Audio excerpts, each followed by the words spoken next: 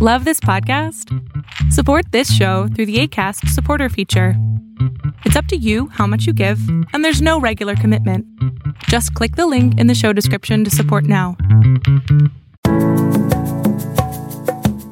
Welcome to Solving the Puzzle with Dr. Datis Karazian, informing you about evidence-based strategies for autoimmune disease, brain health issues, Hashimoto's hypothyroidism, gut health problems, and many other chronic health conditions. If you enjoy this podcast, you can find more information on today's episode and other topics at drknews.com.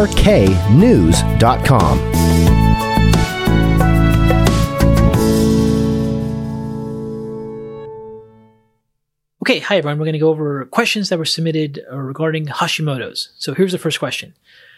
In the world of functional medicine, what would be an optimum TSH level for a 65-year-old woman with Hashimoto's? Well, this is a topic of ongoing debate even within conventional endocrine communities. So thyroid stimulating hormone is the laboratory marker that's used to diagnose Hashimoto's. And, when you look at the guidelines and standards for TSH levels, there's symposiums, there's conferences between different organizations at different times. And, for example, the Endocrine Society, or you look at different endocrine specialty groups with the World Health Organization, you look at the American Academy of Physicians. They all have different ranges that they may use. And then laboratories themselves have different ranges. So first of all, you should know that there isn't a consensus of all the different thyroid endocrinology researchers and endocrinologists of what should be the appropriate level of TSH. However, one thing is really clear over the past 20 years. The numbers keep going down. So what they thought was a level for hypothyroidism 20 years ago, like TSH levels of 7 and above were considered to be hypothyroidism. Now, most labs will have TSH levels in the 4.5 or 5 range, and most of these expert endocrine societies will have ranges of TSH above 4 or 5, really being levels that are clearly hypothyroidism. And what we mean by hypothyroidism is that their thyroid gland has had enough tissue destruction that they need to be on replacement, that it's gone to the point where they're not able to make enough thyroid hormones to meet their body's metabolic demands. So, that's one thing that's happening in conventional circles. So what about functional circles? Well, in functional circles, you have opinions all over the place, and then these are different opinions, right? So, and it depends on what country. So I'm going to refer to the US ranges. But typically TSH ranges, anything above 3.5, you start to get suspicious that they may be in a hypothyroid state. But 4.5 and above, especially at above 5, you definitely will have most experts agree, most conventional endocrinologists agree that that's the range for hypothyroidism. So in the functional communities, functional range communities, functional medicine, we're looking at optimal levels. You'll see everything from anything above 2.5 is an issue. I think the average would be around 3. I think 3 is a little too extreme. 3.5 to 4 would be like a suboptimal level of activity, but anything above 4, 4.5, 5 is clearly hypothyroidism. Okay, next question. I have Hashimoto's and lots of food sensitivities. I follow the autoimmune paleo diet with introductions and feel so much better overall. My question is this. I still have some foods I can't tolerate. Does this mean I still have a leaky gut? Or do some people just have food intolerances for the rest of their life? Okay, well, let's go over a couple things here that's really important for everyone to know. So if you have Hashimoto's, then that means you have an autoimmune disease. And if you have an autoimmune disease, that actually means you have lost what's called immune tolerance. And immune tolerance is your body's ability to not attack itself and not react to food proteins or environmental triggers to some degree, right? So we don't normally react to every single food we eat, and if we start to react to lots of different food proteins, that's what's called loss of tolerance. We don't normally attack our own immune system. We don't normally attack our own tissues with our immune system. And when that happens, that's autoimmunity. So the fact that someone has their immune system attack their own thyroid gland, being Hashimoto's, there's some degree of loss of tolerance. And one of the things you have to know is that most food sensitivities that are developed aren't just due to leaky gut. They're actually due to something called immune tolerance. And leaky gut is one part of immune tolerance. So you have to have your tight junctions of your gut like put together and healthy. So you don't allow absorption of proteins that are undigested, because if you have undigested proteins that can get through a leaky gut, then those proteins can then trigger the immune response, because your cells underneath your gut barrier, like your T cells and gut mast cells and macrophages and those types of cells, as soon as they see a large protein cross, they will think it's a foreign invader. That shouldn't be there. Only small particled amino acids should cross the intestinal lining, because they're properly broken down by digestive enzymes, and they eventually break down to small enough molecular weight where they can then cross through the intestinal lining. But if there's holes, then that can be a factor. And this is why there's that association with people having leaky gut or intestinal permeability and then developing food sensitivities.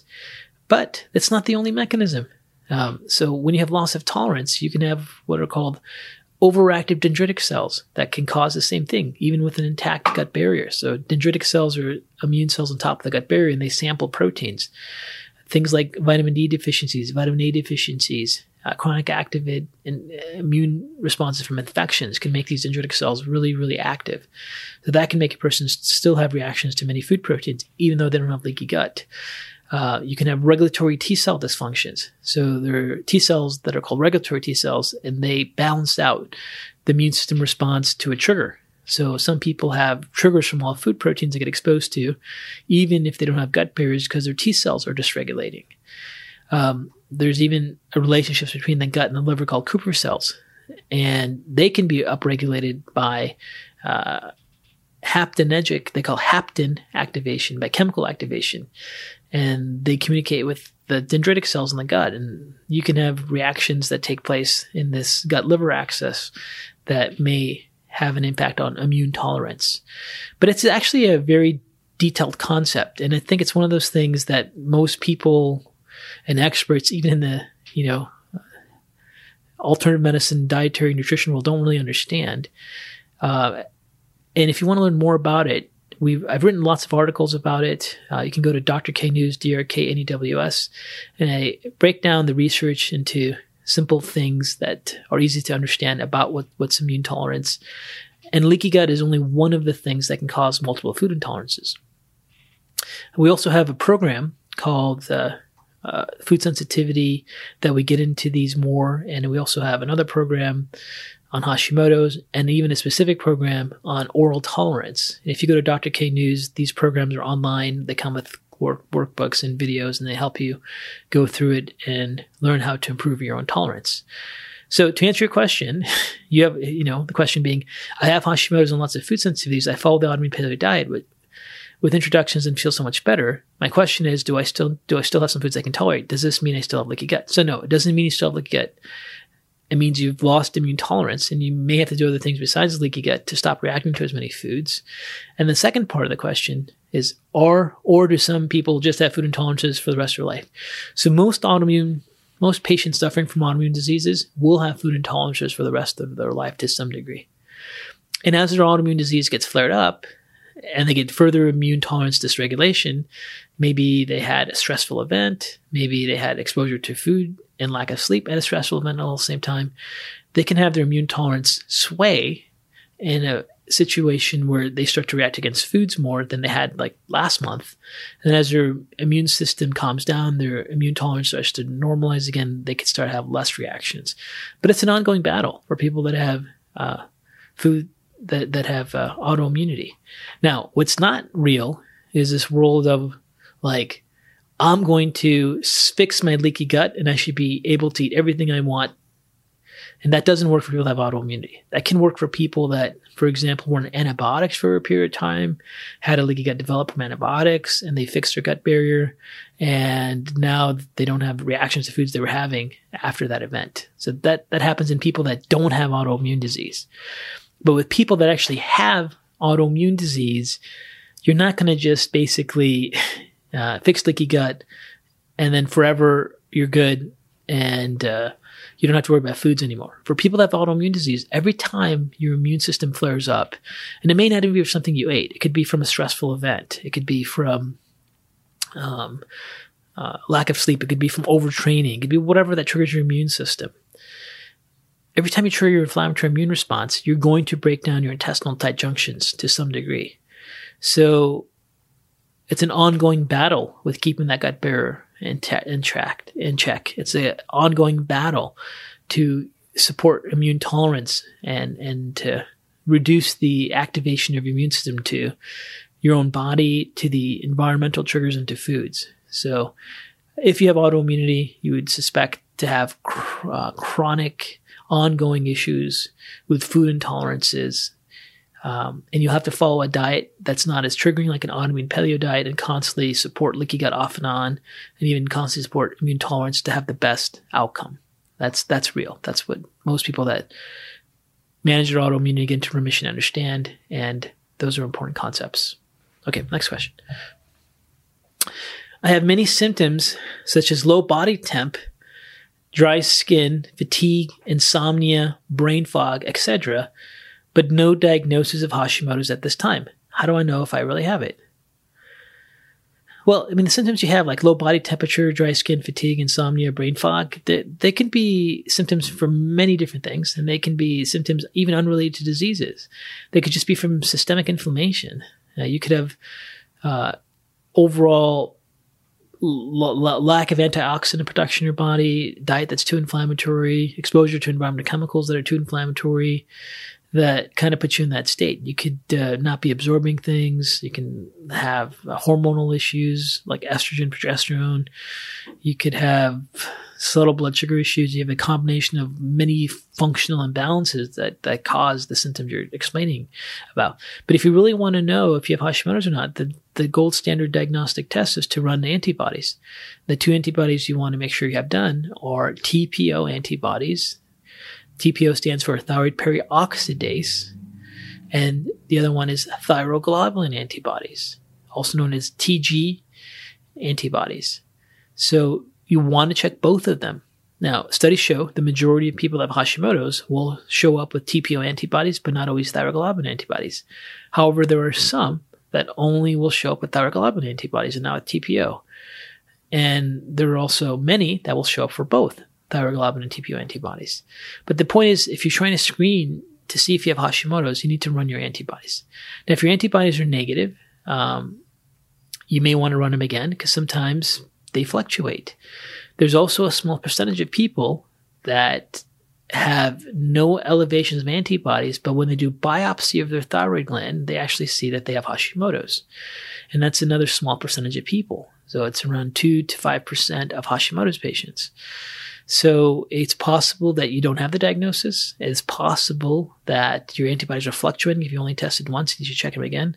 And it's possible you're in that, 2 to 5% of people with Hashimoto's that will only have the diagnosis confirmed with biopsy, and you just don't have levels of antibodies in your bloodstream that are showing those reactions. So those are all the key things there. Okay, next question. Can you do Cyrex-Ray 5 if you are on immune suppressants?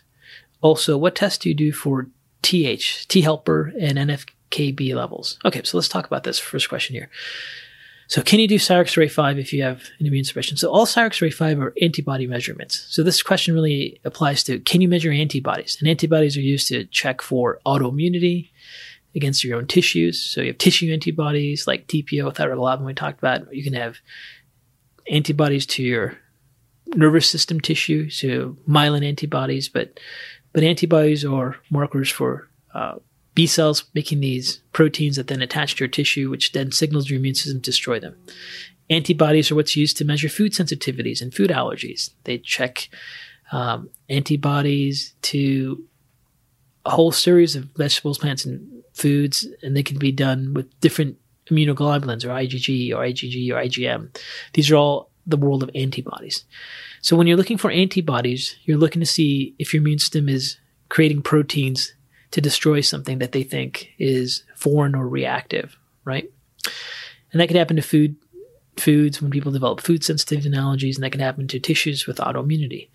So the question is really, can you do antibody testing if you're on immune suppressants? And the answer is maybe, but it depends on a few things. So some people that have autoimmunity will be on immune suppressants. It could be first-line therapy is usually like corticosteroids. And then if their autoimmunity is much worse, they can be on what are called biologic drugs where they specifically suppress parts of the immune system.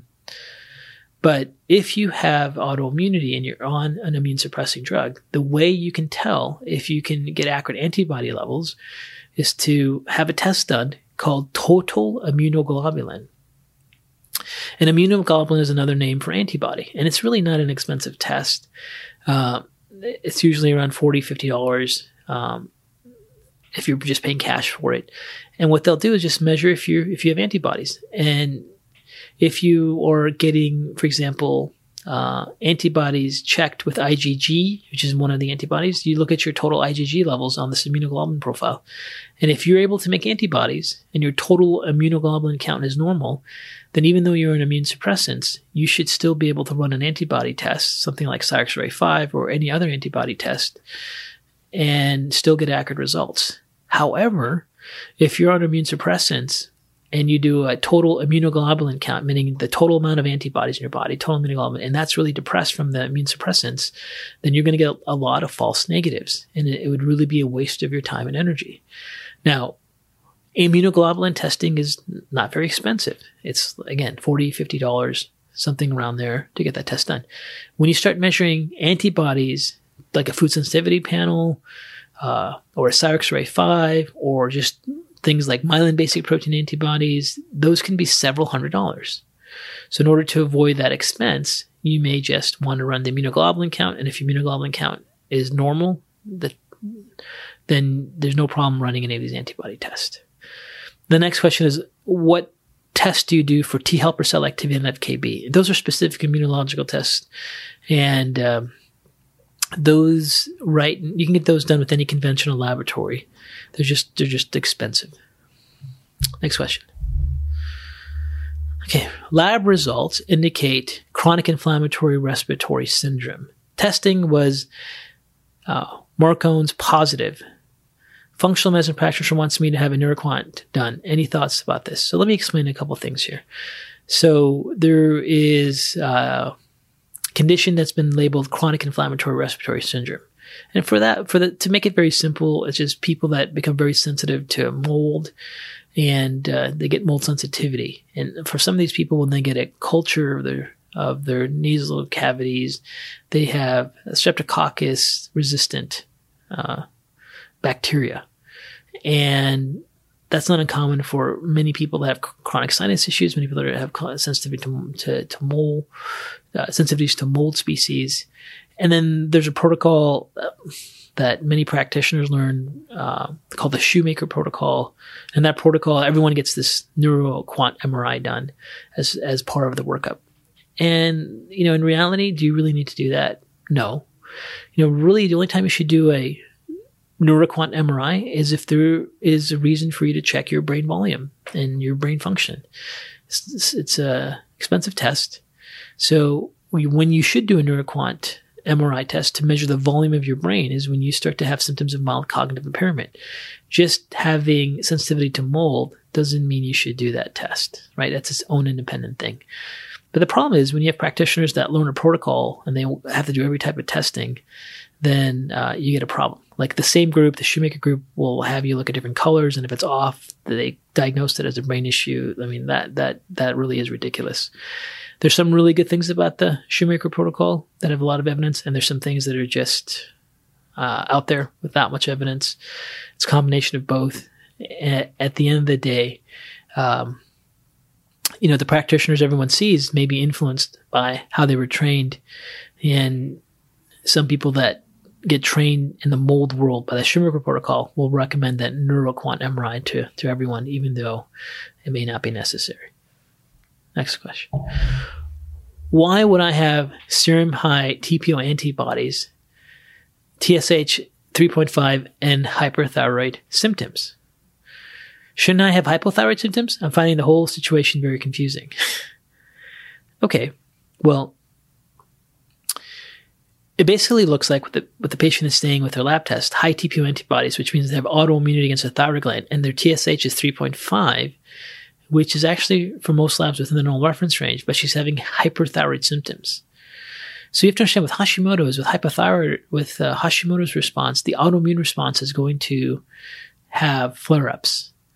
And most people that have Hashimoto's are going to have both low thyroid symptoms called hypothyroid and also elevated thyroid hormone symptoms, which is called hyperthyroid.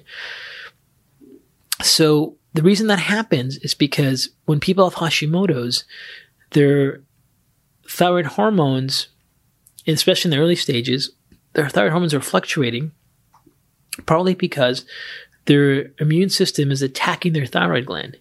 And every time it attacks the thyroid gland, then thyroid hormones are released from that injured tissue that go into circulation. If they have a recent flare-up and attack, they can get enough tissue destruction to then cause enough release of hormones from that tissue destruction to their system where they feel hyper. Then they go back to feeling hypo. Then they get another flare-up, tissues are destroyed, hormones get released in the bloodstream, they get back into hyper.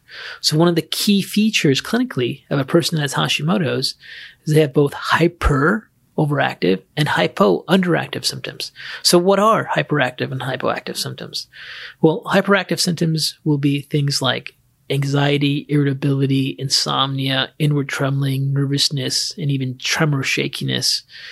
And then hypothyroid symptoms would be things like constipation, fatigue, mental slowness, slow metabolism, weight gain.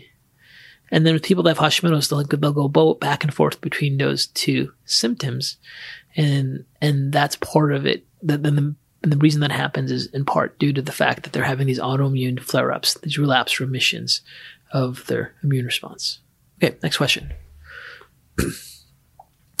Can someone have low thyroid and need T4 replacement but not have Hashimoto's? Yes, you could have low thyroid and need thyroid replacement and not have Hashimoto's. The chances are pretty low. Because remember, most of the studies are showing 90%, and some studies 98% of people that are actually hypothyroid have Hashimoto's as the cause.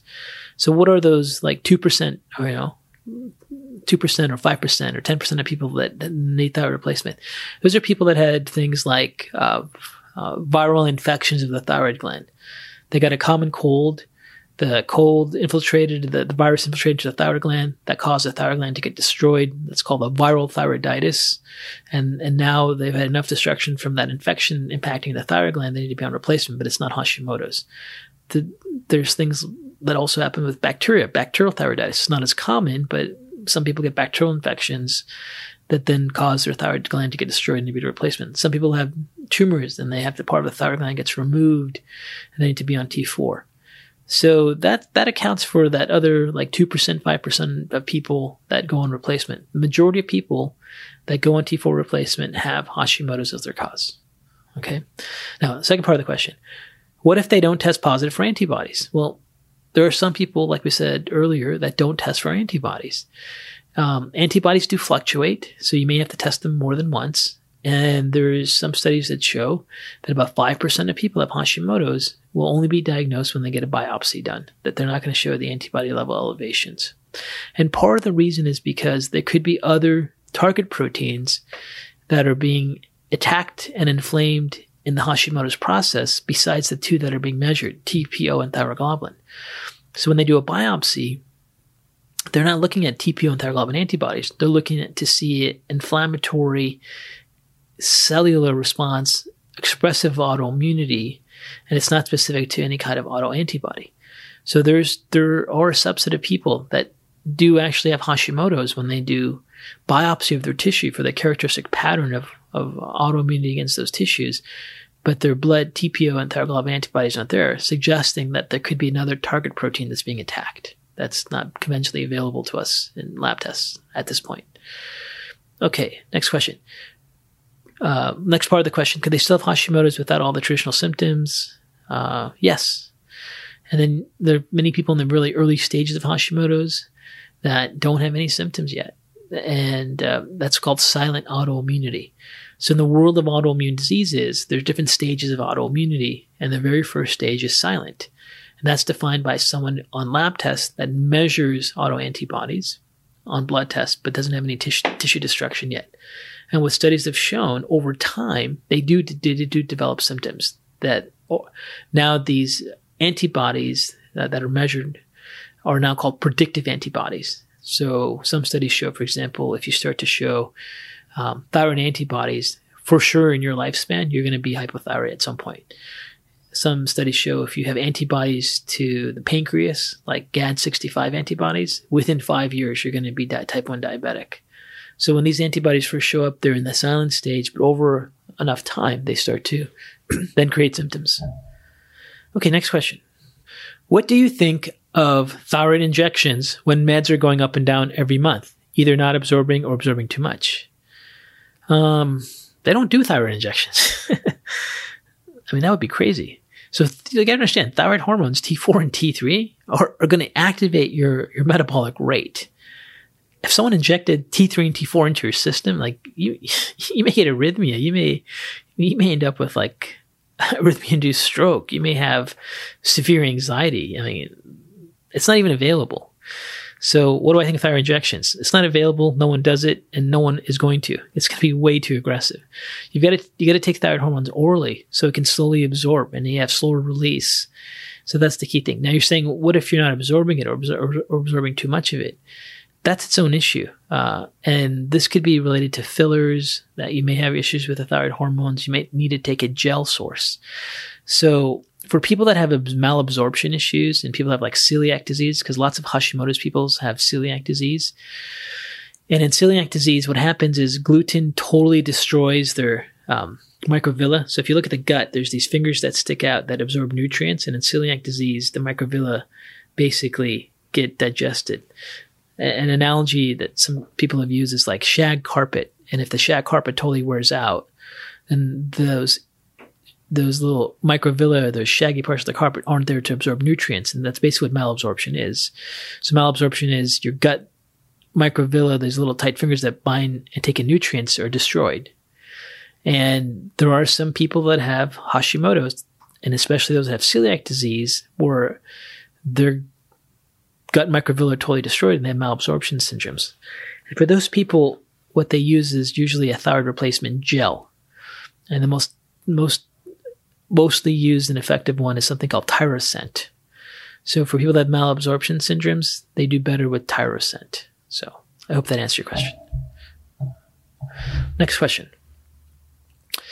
I would like to know the relationship between Hashimoto's and cholesterol. I do not have hereditary hypercholesterolemia and my diet is clean, but my cholesterol is extremely high and my endo says it's due to my Hashimoto's, but can't tell me the reason nor what I can do about it. Okay. So what you have to understand is when you're in a hypothyroid state, this is what's important. If you're in a hypothyroid state, meaning your TSH levels are high because you're not getting enough thyroid hormones in your system, you don't have enough thyroid replacement, or your body's not making enough, your pituitary is pumping out lots of thyroid-stimulating hormone to make that thyroid gland work. And there just isn't enough T4, T3 thyroid hormones in your system, you can have very high cholesterol levels. And part of the reason is not because your body's making more cholesterol, but thyroid hormones activate the physiological processes that clear cholesterol from the body. So what happens in hypothyroid states is people get really high cholesterol levels. And actually, that's one of the indications if a person hasn't been screened for hypothyroidism to check. So if all of a sudden someone's total cholesterol level is 300, 350, 400, and they've never had that before, a conventional approach, required approach in the flowchart of things is to get them screened to see if they're not hypothyroid.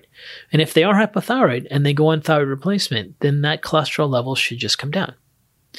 So I would only assume from what you're asking here is that your endocrinologist saw your cholesterol was high and you were probably in a hypothyroid state and said, well, just the Hashimoto's.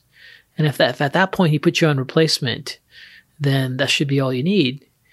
But what's important to check is on the follow-up test. And on the follow-up test, if your TSH levels or back to normal, meaning you have enough thyroid hormones in your system to not cause your pituitary to try to stimulate it by releasing TSH, then if your cholesterol's still high, then it's not Hashimoto's. It's not the hypothyroidism.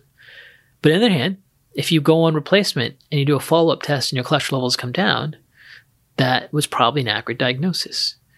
So realize that when you don't have enough thyroid hormones in your system, your body can't clear out cholesterol, and that's why those levels are high. Okay, next question. Can using chemicals such as hair color and bleach on oneself and for a living cause issues for Hashimoto's? Well, yes and no. So when you look at chemicals, not everyone has the same reactions to chemicals. So when we get exposed to chemicals, there's a couple things that happens. First of all, we got to talk about what kind of chemical it is. There's some chemicals that are persistent organic pollutants, which stay in our body forever. So things like lead, things like mercury. Our body doesn't know how to get rid of them. The so-called heavy metals, those are persistent. And then there are non-persistent chemicals like fire retardants or BPA in plastic or many chemicals that are used in hair coloring and bleach. Those are all non-persistent chemicals. So your body can clear those out. And for those chemicals, if it can clear them out, it depends upon your what are called biotransformation pathways in your liver. So your liver has pathways to clear out chemicals. And we use the slang term detox, but it's basically called hepatic, being liver, biotransformation. Biotransformation meaning converting chemicals that are not able to be eliminated from your body into chemicals that can be. So chemicals get converted by the liver to what are called water-soluble metabolites that can then be eliminated in urine, feces, and sweat. So if you get exposed to a chemical and your body can clear it out, it's not an issue. If you get exposed to a chemical and your body can't clear it out, then that becomes an issue. And different people have different genes that have some part of their liver biotransformation pathways more or less effective to certain chemicals. And then there's things that happen over time, like micronutrient intake and other chemical exposures and hormone activity that all activate and turn on these biotransformation pathways. So you could, for example, be depleted in sulfur, like you're just not eating enough foods with high sulfur content anymore. And you're also taking a medication that has these chemicals cleared out by sulfation pathways. So the combination of having lack of sulfur in your diet and drugs that get cleared out by your liver pathway called sulfation, where they add sulfur to the chemical to make it metabolizable so you can clear it out of your body, those both happen at the same time. And now you get exposed to a chemical, or hair color, or bleach like you're asking, and it requires sulfation, then that could be an issue for that person at that time because of those other factors. So, chemicals have different impacts on different people based on their biotransformation integrity at that time when they're exposed. Now, if you can't clear out that chemical and you have biotransformation issues with it, so what happens next? Well, what's interesting is what happens next is these chemicals start to bind to your proteins. So if you can't clear it, they bind to proteins. And once they bind to proteins, the chemical structure of the protein changes. And this is called haptenation. And what haptenation means is there's a protein in your body that your body's not reacting to. Now, a chemical attaches to the protein. If it changes the structure of the protein, your immune system now thinks this protein that's normally in your body is foreign. It'll make antibodies against it. So this is a mechanism of drug-induced autoimmunity. This is a mechanism of chemical-induced autoimmunity. So if you can't clear the chemical, and those chemicals bind to your proteins, and if your proteins get configured into a point where they trigger the immune response, then those chemicals can absolutely trigger an inflammatory autoimmune response. So that's a concept in autoimmunity known as haptenation. We did a course on Hashimoto's called Hashimoto Solving the Puzzle, where we talk about these things, but we even did a course on autoimmunity solving the puzzle that explained these different concepts of how chemicals trigger autoimmunity. If you want to know more about them, definitely go to my website, drknews, drknews.com, and you can look for those programs, Autoimmunity Solving the Puzzle and Hashimoto Solving the Puzzle. But the key thing to remember is that not everyone with chemicals is going to have the same reaction. Now, you're asking if you're being exposed to chemicals such as color and bleach on yourself, could that cause a problem for you? Well, it might. And here's the thing. If these chemicals have lots of free radicals in them, which they all do for bleaching your hair and coloring hair, they're going to deplete your antioxidants. And they're going to deplete different nutrients that are used for phase 1, phase 2. And if you don't have a healthy antioxidant status and don't have enough healthy micronutrients that are used for these pathways, then constant exposure to those chemicals get to the point where you just depleted those efficiency of those pathways. So you could definitely take, antioxidants to help reduce your risk. You can definitely take things like N-acetylcysteine. A lot of sulfur is needed for these pathways to clear out chemicals.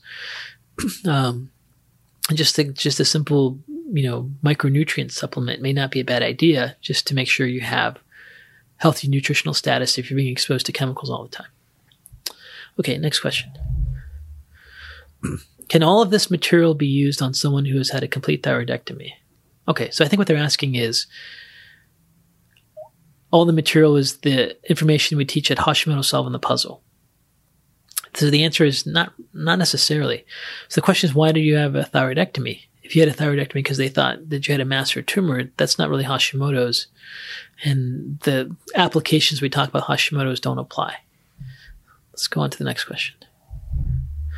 Okay, here's a question. Please share if there are ways to heal a nodule. So we're assuming it's a thyroid nodule. Is it basically following through your guidance in the course?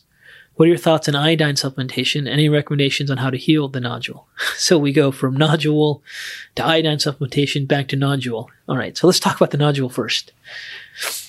Well, you have to understand that thyroid nodules are really common and they're benign. So all a nodule is just a hollow growth of tissue. And statistics show as you get older and older, you start to develop nodules more frequently. So one study made it really clear. And they showed like 40% of 40-year-old individuals have at least a thyroid nodule. And then 50% of 50-year-olds have at least a thyroid nodule. And then 60% of all 60-year-olds have at least a thyroid nodule.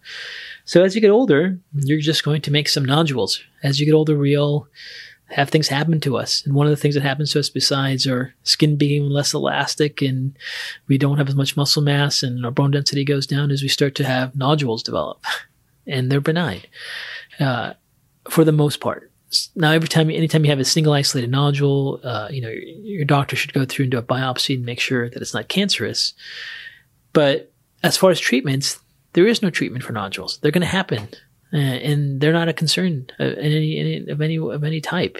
So if it's a benign nodule, then there are no concerns. If it's malignant, then they need to remove the nodule. So I hope that answers your question. So nothing nutritional dietary is going to matter or even have an impact on nodules.